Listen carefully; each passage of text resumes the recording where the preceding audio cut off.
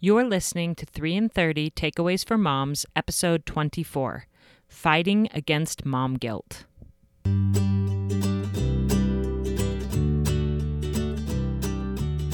Welcome to 3 in 30, a podcast for moms who want to create more meaning in motherhood.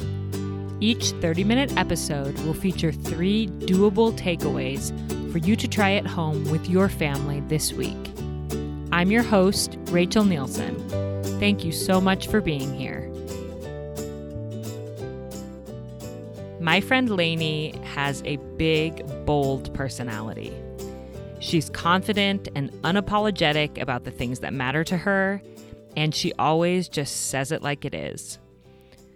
I, on the other hand, am more naturally prone to people-pleasing, and I worry about things I have no control over. So being around Lainey is very good for me. A few years ago, Lainey and I were talking on the phone about an online article that had gone viral that encouraged moms to stop being so hard on themselves. Lainey was a little bewildered by the article. She asked me an interesting question. She said, "Rachel, is mom guilt a real thing? I mean, do some moms really feel like they aren't enough for their children?" I laughed and assured her that many of us moms do. Then she said, with her signature honesty, "The only thing I ever feel guilty about is how often I think my kids are so lucky to have me." I burst out laughing and she joined me. And then she continued and went on and said, "Seriously, Rachel, my kids have such a good life. They have parents who love them. They have grandparents who love them, aunts and uncles who love them. I read them books every night. They go to good schools. They have food to eat. They have friends to play with, beds to sleep in, clean water to drink. I mean, their lives are basically perfect." And as I was letting all of that sink in and thinking how wise that was, she went on and said, "I'm not going to waste my time and energy feeling bad for them or bad about myself because they watch a little too much TV or they eat more sugar than I would like, or I yell at them on occasion. My kids know that I love them. I'm doing my best and they are lucky to have me." So even though it's been several years since that phone conversation, I think of it a lot. Whenever I feel a familiar twinge of mom guilt creeping in, that thought that maybe the life that I'm giving my kids or the work that I'm doing as their mom isn't enough, I think of Lainey's wisdom and I remind myself that my kids are lucky to have me. I've told this story to lots of different moms in the context of mom guilt and perfectionism. And Lainey has become kind of a celebrity amongst my group of friends, even though they haven't met her. We all talk about that realization that our kids are darn lucky to have us. So in this week's podcast, we're going to be talking about fighting back against mom guilt. We're going to be talking about when mom guilt might be useful, and sometimes it is, but when it's not useful and what we can do to fight back against it. So in my interactions on Instagram, on 3 in 30 podcast on Instagram, and then also through my emails, I have a monthly email newsletter that I send out with all of the takeaways from the past month. And if you haven't signed up for that, I hope you will. But I ask moms to respond to that email and to tell me some of their biggest joys of motherhood and some of their biggest struggles. This helps me to get to know the audience, and it also helps me to plan episodes based around what moms need and what they're struggling with. The responses are varied on that question about what their biggest struggles are. And honestly, I relate to all of them, all of the struggles that are mentioned. One that continually comes up is mom guilt. Not all women feel this. Like my friend Lainey doesn't feel it, and I think that's awesome. But I do feel it on occasion, and I think that I used to feel it a lot. But in the past 5 years or so, I've learned some strategies for battling against mom guilt, and I wanted to share those with you today as our 3 takeaways. So, my first takeaway, if you struggle with mom guilt, is to do what Lainey did in that conversation. And that is to list out, either on paper or in your mind, all of the amazing blessings that your kids have in their lives. So if you start to feel that nagging feeling that maybe you're not doing enough, maybe they don't have enough, you're letting them down in some way, their lives are letting them down in some way, stop, reject that, and just make a mental list of all of the things that they have that make their lives so good. I went to South Africa a couple of years ago, I guess it was about a year and a half ago, with an advocacy group to learn about how to get involved there with helping the people and the poverty that is there. And honestly, the poverty that I witnessed in some of the most rural areas there was staggering. These families had no clean water. They didn't have nourishing food. The kids didn't have opportunities for education. I talked to and heard about single mothers who have to travel by bus to their work in the city that's far away. They're domestic helpers in the cities, and they have to leave for work like before dawn, and they come home after dark. And so many of their children are alone much of the time, fending for themselves in communities that aren't safe and don't have consistent access to food and water. This is a huge problem, and this is one of the problems that's being addressed by the organization that I went with called Help One Now, and I can put a link to that if you're interested in getting involved there. But one of the things that I realized as I talked to these good moms was that my kids and I really do have incredibly blessed lives. Maybe they do watch a little too much TV on occasion. Maybe I can't get them involved in every extracurricular, or I can't read to them for an hour every day, or whatever it is that we feel and we start to feel guilty about. Regardless of that, they have, as Lainey said, their lives are basically perfect. And being in South Africa helped me to realize that. I felt like I came home with a renewed perspective on how blessed I was and how blessed they were, and how I wasn't going to sweat the small stuff anymore. I wasn't going to feel guilty or bad about myself as a mom, because I was blessed to just be able to be there for my kids, which these moms in South Africa weren't, because they were working so hard to provide for their families. They had to leave their children in dangerous conditions. And I can't imagine what that would be like. And so I have to let go of some of my ridiculous mom guilt over things that just don't matter that much. So an example of this is my son is a really picky eater. And I can get really down on myself for that. And I start to think things like, if I ate more vegetables myself, if I didn't like sweets so much, he wouldn't be this way. Or I should have forced him to try more foods when he was younger, and then he wouldn't be this way. It's all my fault.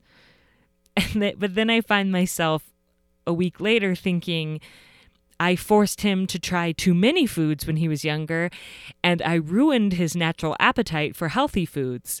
So this is all my fault. And it's like, I just can't win. And I just come to realize my son is a picky eater, and maybe that is partially my fault, but the truth is, it doesn't matter. He has food to eat. He has a happy family to sit around the table with. And when I choose to focus on that instead of my failings as a mother, we are all a lot happier. And I do hope that someday he will grow up and start trying new foods and eating vegetables. But even if he never does, he still had a good life, and I'm still a good mom. And it's so liberating and important to realize that. So that's your first takeaway. If you struggle with mom guilt, in those moments when you feel it creeping in, either make a list on paper or just list off in your mind all of the incredible blessings that your kids have in their lives, both from you and from other people, and just realize that you don't need to feel sorry for them or bad about yourself. Takeaway number 2, I feel like builds on takeaway number 1, and that is to recognize and reject your filtered thinking. I hope that some of you have listened to episode 11 of my podcast, where I talked about my experience going to counseling for an eating disorder and the 3 best tools that I learned in counseling. One of those was I learned about filtered thinking versus big picture thinking. And filtered thinking is basically where you see yourself or your life through a very narrow filter, like one moment in your day defines your entire day. Like you're seeing it through this narrow lens, this small filter, instead of being able to zoom out and see the big picture. And if we learn how to recognize the moments when we're engaging in filtered thinking and say, stop, back up, zoom out and see the bigger picture, I think it really helps to combat mom guilt. So let me give you an example just from this past week. So last Monday, a week ago today, was the first day of my kids' spring break. So first of all, Mondays is when my episodes go live for the podcast, and I need to spend a little bit of time doing some promotion. I send the links to the guests, the images, so that they can share on their feeds. I share on my feeds, and just different things. And I needed to spend, an hour or so doing that. On top of that, I was trying to make plans for the week for fun with my kids, calling all of my friends. I was looking at options online for things to do around town. We live in a very small town in Idaho, Hailey, Idaho, which is actually a really cool town. It's close to Sun Valley, but there isn't a ton to do outside of skiing, which I'm not really up to doing by myself without my husband, with my kids. And of course, my husband was going to be working all week. So I'm like, what are we going to do this week with these kids? So I was calling all of my friends. Every single one of our friends, I'm not even kidding, was out of town. And so then I'm like, okay, I'll call the Y and see if we can go swimming a couple of days this week. And their fun pool didn't open until 4 p.m. every day. And the more that I searched for things, the more I realized that we were kind of striking out on things to do during spring break. My kids are both super spirited, and they really need to be out and about doing fun things, or else they fight like crazy. And then I go crazy. And so all of a sudden I realized, like, we can't stay here. We need to go see cousins. We need to go do something, or else this week is going to be really hard. So spur of the moment, spontaneous, I decided that we would pack everything up into the minivan and drive a few hours and visit cousins and spend the week kind of road tripping together, me and the kids. I'm not usually very spontaneous, but I realized that this needed to happen. So on top of spending the time in the morning to promote the podcast, I also needed to spend a couple hours getting everything packed up. I had the kids help me pack their suitcases, but then I needed to do a bunch of stuff. My kids aren't that great at entertaining themselves. We're working on it, but long story short, I ended up just having them watch TV while I got ready for this trip. Partway through the day, I'm like thinking to myself, my kids have watched like 4 hours of TV today. And really they had. And that started to make me feel kind of sick inside and guilty. I felt the guilt creeping in. I don't want them to watch that much TV. I'm a bad mom. Why can't they just learn how to entertain themselves? I should teach them how to entertain themselves better. Blah, blah, blah. The thoughts go on. And I sort of felt like this panicked feeling in my chest, like I need to hurry up and get everything packed so that they'll stop watching TV. And then I took a deep breath and I zoomed out. And I realized that I was seeing their life experience through the filter of one day. And my kids don't normally watch 4 hours of TV in one day. That is really unusual. Normally, they're going to school, they have friends, they have activities. And I just had to recognize that watching 4 hours of TV one day was not going to kill my children. Like, that was not indicative of the bigger picture of their lives. And it did not mean that I was a bad mom. So I zoomed out and said, okay, look at the balance of their lives. This is not normal, and it's fine if it happens for one day. Also, look at the balance of this week. So yeah, the first day of their spring break, they watched TV for like 4 hours while I managed the rest of our lives.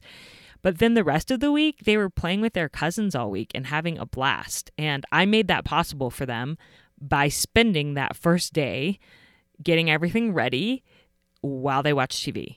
So my filtered thought was, because they watched 4 hours of TV that first day of spring break, I was a bad mom. They watched way too much TV. But when I was able to, and I literally take a deep breath, and it definitely, I feel a difference. Like it calms my whole body when I start to feel that panicky feeling.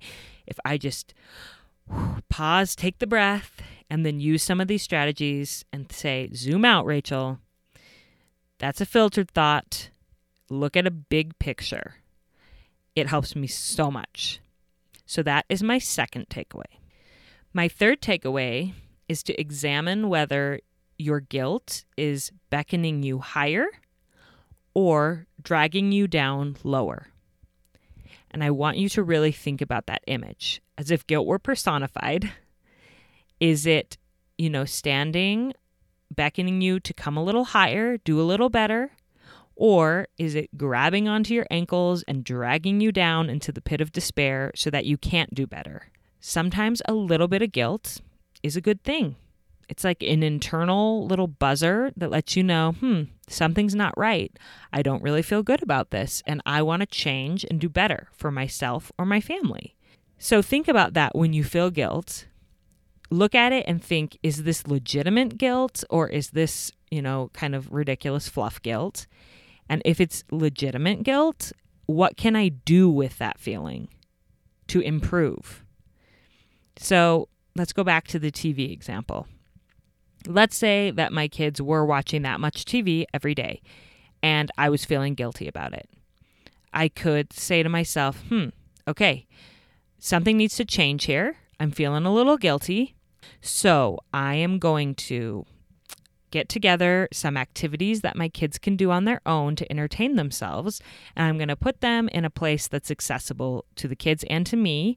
So in those moments when I'm stressed and I need them occupied, it will be really easy for me to just pull out some puzzles, some crayons, some activities, some games, and get them going on those. Now that's going to take me a few minutes of prep and thinking about how I want a new habit in our family. But it's worth it because that little twinge of guilt has made me motivated to change and to do better, versus that guilt just dragging you down and making you feel like you can't do anything better because you just are feeling so bad about yourself. One of my favorite religious leaders, Neal A. Maxwell, has a quote about this, and I think that it's really applicable whether or not you are religious.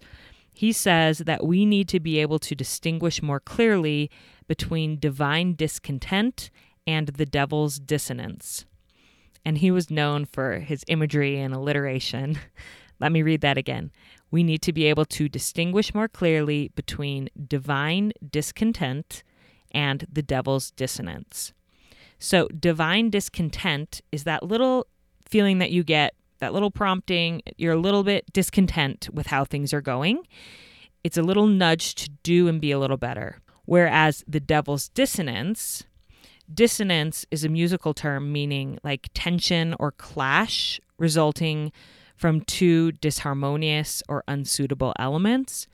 So the devil's dissonance is making you feel this clash or this dissonance between who you want to be and who you are, and it's dragging you down. You feel hopeless, that there's no chance that you'll ever change or improve. It's not beckoning you higher. So think about that when you feel that mom guilt. Is this a little nudge of divine discontent, or is this the pull of the devil's dissonance that is not productive? And can I turn it into something more productive by refusing to spiral into despair, but instead thinking, okay, if this is legitimate guilt, what am I going to do to change, to become better? Because that is the only way that guilt is even remotely useful. So those are my 3 takeaways that I feel like have helped me personally immensely to let go of mom guilt. I used to feel it a lot. I still feel it on occasion, but not nearly as much. And when I do feel it, I go back to these strategies and I'm able to fight back and kind of talk myself out of it, work my way out, and make positive changes instead of just wallowing in the despair and the guilt. So those 3 takeaways are: list either on paper or in your mind all of the amazing blessings that your kids have in their lives. And remember the immortal words of my friend Lainey. The only thing I ever feel guilty about is how often I think how lucky my kids are to have me. I think we need more moms like Lainey in this world. Takeaway number 2 is to recognize and reject your filtered thinking and instead to zoom out and see the big picture. And takeaway number 3 is to examine whether your guilt is beckoning you higher or whether it's dragging you down lower, and to respond accordingly. Now, because of the spring break craziness and the spontaneous road trip that I took last week that I told you about, I was not able to record with a guest this past week, and that's why it's just me talking today. I do want you to know that my schedule, my recording schedule for the remainder of the spring and into the summer is packed with awesome interviews of people who have really seasonally appropriate topics. So I hope that you will come back and to continue to listen for those. I do love to share my own thoughts, and I'll probably do that about once a month, but I know that you guys are really here for the experts, and so am I. So we're going to get some good people on. And speaking of the experts, the response to last week's episode, which was how to stop looking at your phone so much and why it matters with Dr. Katie Penry, has been phenomenal. It has been by far the most listened to episode that we've had on the podcast thus far. So it really struck a chord, and I am so excited to know that so many moms are interested in this topic and are interested in changing and doing and being a little better. That is the purpose of feeling a little twinge of mom guilt. On my Instagram at 3 and 30 podcast, Dr. Penry received and answered some questions about the episode, and there were some great ones there. Some of the overarching questions that people asked were things like, is it okay if I have friends at the park with me and I'm talking to my friends and I'm distracted from my kids? Or what about in previous generations when our moms read books or the newspaper or talked on the phone to their friends for long hours of time? Like, isn't that the same as being distracted by our cell phones? There was lots of questions like that, and about like what should be, quote, allowed. Like, am I allowed to do work at the park while my kids play and be answering my own emails, or is that bad? And I loved Dr. Penry did a post on her own feed at A Friendly Affair addressing kind of her overarching thoughts on these questions. And I wanted to read it for those of you that are not on Instagram. She says this: I've received a lot of great questions today over on the 3 and 30 podcast about technology, mothering, and how to do them both. Thanks, ladies. My favorite question that keeps recurring is something like, but what about reading, cooking, or talking with friends? Those are distractions too. Touché, mama, you're sharp. Here's the brief on that. These other distractions engage our brains in a way that is less absorbing. We tend to be more hospitable to distraction and more receptive to environmental stimuli. Plus, those activities model productivity and self-care. Cell phone use tends to be mindless, a kind of escape rather than rest. It is also insular or isolated. Our children can't easily interpret what we're doing, why, or how they can participate. Other household duties or hobbies not only model good care of self and other, they can easily be collaborative, communal, friendly. If you want to use your cell phone during family time for self-care or even work, simply let your children know what you're doing. I'm checking email, looking at your aunt's pictures, etc., and be intentional. I love answering your questions. Keep them coming. If you want more tips about healthy cell phone use with children in the house, take my lookup challenge, link in bio. And her lookup challenge is at afriendlyaffair.com, and it's awesome. I strongly recommend that you all go check it out. So thank you so much to those of you who listened and who shared, which leads me to something that I wanted to talk about as well. This is episode 24 of the podcast, which means that it has been 6 months since 3 in 30 Takeaways for Moms started. Woohoo! And I know that I made a big deal at 5 months, episode 20, and now I'm making a big deal at 6 months. I promise I'm not going to do this every single month. Like, it's been 7 months, it's been 8 months. I'm not going to do that. But 6 months does seem like a pretty big milestone, and I'm proud and excited that we've gotten this far. I would love it if you could look back at the episodes that you've listened to, pick a favorite, screenshot it, and share it. And if you don't do social media, I would love it if you would just share it word of mouth, text it to friends, post it, send it out in an email. If you love 3 in 30, will you please share it so that other people who need it can find it? And I think that the key there is to tell people why you enjoy it or love it, instead of just like tagging somebody saying, this is a podcast, it's only 30 minutes long, and I get 3 really doable takeaways, or I loved this episode because it taught me this, and this, and you guys should check it out, whatever it might be. It would be so helpful. It would mean so much to me. And make sure that you tag me so that I can see it and respond and say thank you. We do have some new people here who have come because of the big response from last week's episode. So I did just want to really briefly tell you about myself. My name's Rachel. I have 2 kids. They're my miracle babies.